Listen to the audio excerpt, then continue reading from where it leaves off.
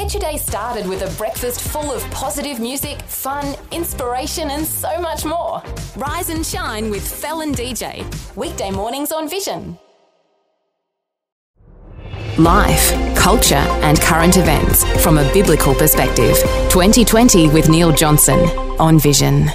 Let's turn our attention to one of the very, very significant developments this week, and that is a split in the Anglican Church in Australia. And it comes down to all of the controversy that has been going on ever since the marriage debate a few years back now.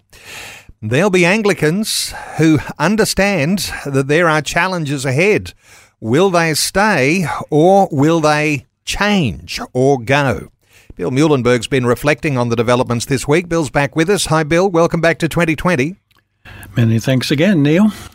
Bill, when churches start to go in different directions, there is a split. We've talked about the sorts of moral reasons why you might take one side and not another.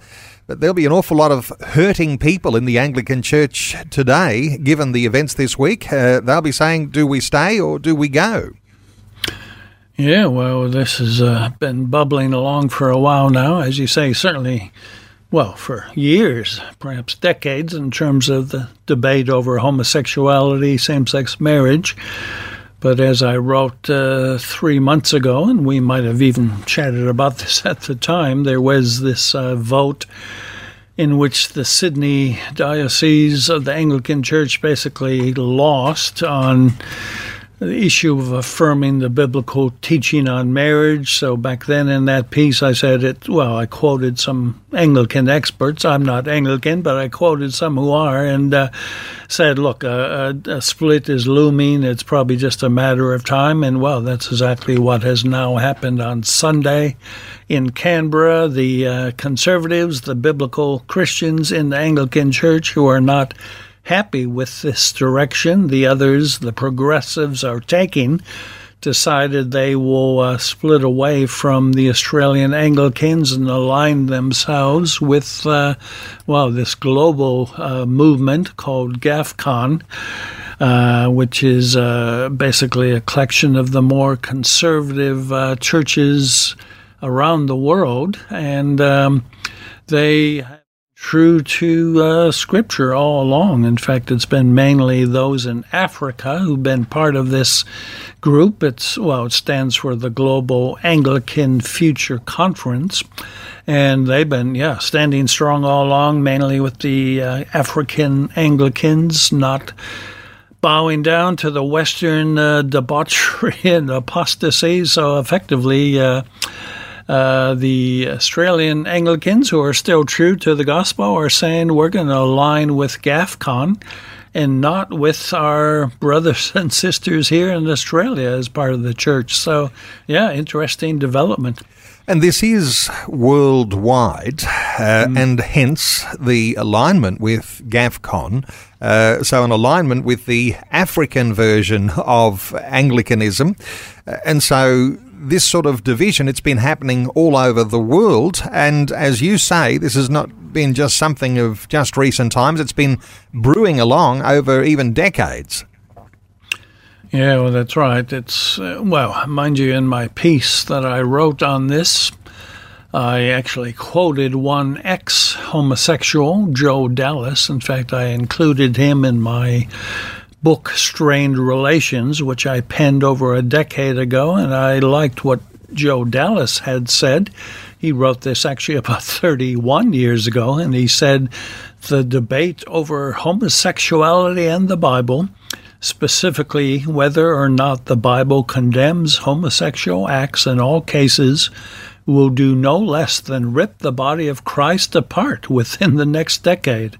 It will force believers to declare in black and white terms where they stand on issues of sexuality and biblical interpretation. So, a lot of people a long time ago could see where all this was going, and many of us, I said in my books and articles many others, that really the target of all of this activism is, at the end of the day, the churches, because the Christian church is the one that is the most strong for biblical morality and sexuality. So the homosexual activists have always known that we can't just target the schools, the media, judiciary, and so on, which they did very well and very effectively.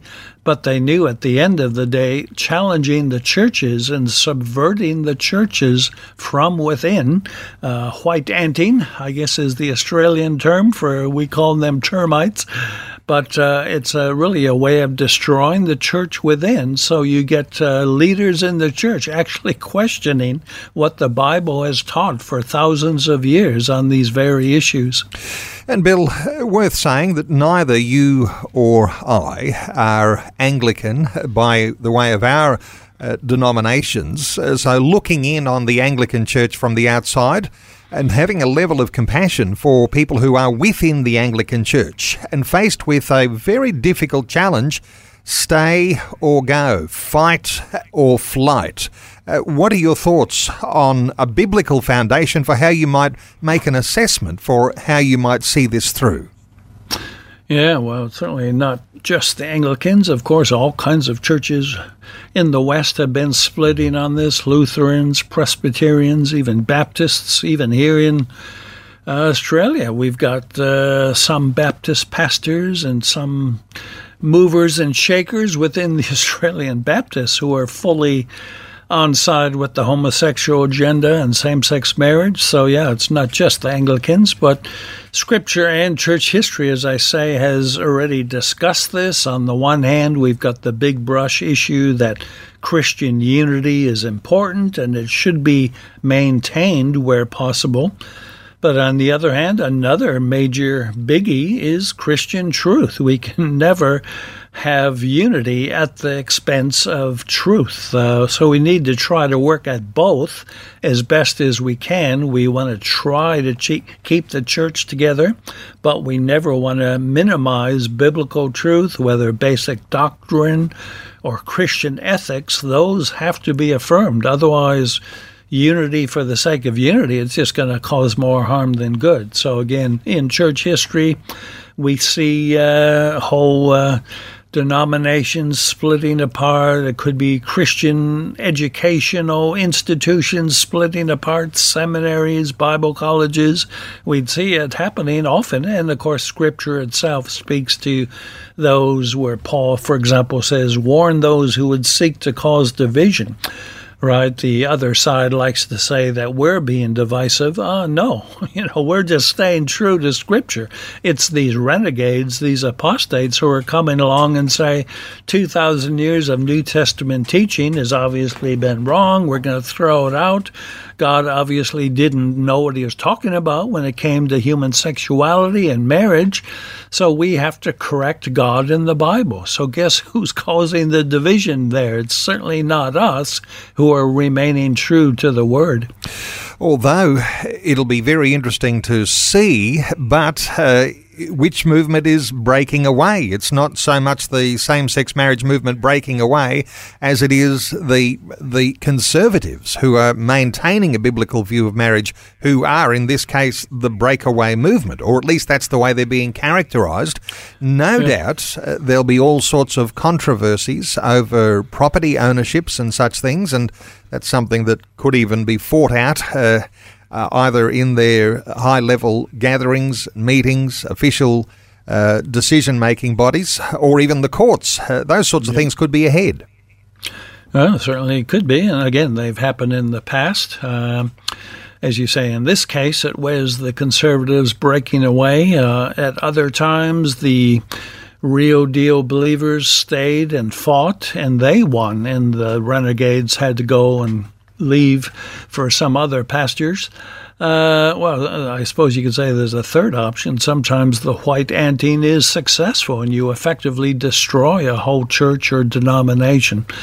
So, yeah, in this case, in the interest of being true to the gospel, the conservatives were forced effectively to break away. And yeah, there may be all these fights over property and finance and so on, which often can rear its ugly head. But we would again say, who was the cause of this? Who started all this in the first place? So it's sad when churches split, but it's sadder when the Christian gospel is attacked and biblical ethics are trashed.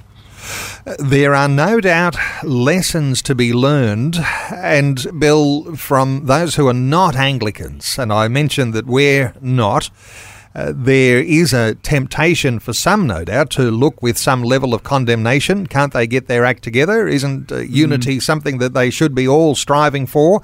There's a sense here in which there are lessons to be learned, and everyone, no matter what denomination they're in, needs to perhaps look and see what happens when this sort of division takes hold. Yeah, absolutely. And I recall teaching at Bible colleges 20 years ago. All kinds, charismatic Bible colleges and other kinds. And I told them then, 20 years ago, hey, you're going to deal with this as well. You're going to have to face this matter. You can't just pretend it's not going to impact you. You will be caught up in this, whether it's homosexuals coming in saying, can I be a student at your school, or can I teach at your school, or can I be a pastor in your churches? You're going to have to face this at some point, and they may well be suing you, taking you to the court. Why are you discriminating against us? So, none of us have a right to kind of just sit there and look down on the Anglicans. We're all impacted by this. The homosexual activists certainly are not selective. They're going after all the churches, in fact, especially the Bible-believing churches, whatever stripe they may be. They are being targeted big time, and we can't sit back and think, oh, we're immune or it won't happen to us. It certainly will happen, and the question is, which way will these churches go? Which way will these denominations go once these full-fledged attacks start taking place? So we all better pray for our brothers and sisters, not only in the Anglican congregation, but all of our churches, because they're all at risk of being targeted by the militants. And things are not getting easier, things won't get better, things are likely to get tougher. And as you say, Bill, pray for brothers and sisters in the Anglican Church, and pray in the circumstances that you might have in your own denomination. I'll point people to Bill's latest article. It's entitled, When Churches Go Bad, Fight or Flight. Also a mention of the book that Bill wrote, as he says, over a decade ago, called Strained Relations, The Challenge of Homosexuality. You might want to get a hold of that. You'll be able to get it online, or you'll be able to get it, I think, in the Vision store. And the article that we're referring to today is at billmuhlenberg.com, or simply Google Culture Watch, one word. Bill, thanks so much for the update today on 2020. Many thanks again, Neil. Thanks for taking time to listen to this audio on demand from Vision Christian Media. To find out more about us, go to vision.org.au.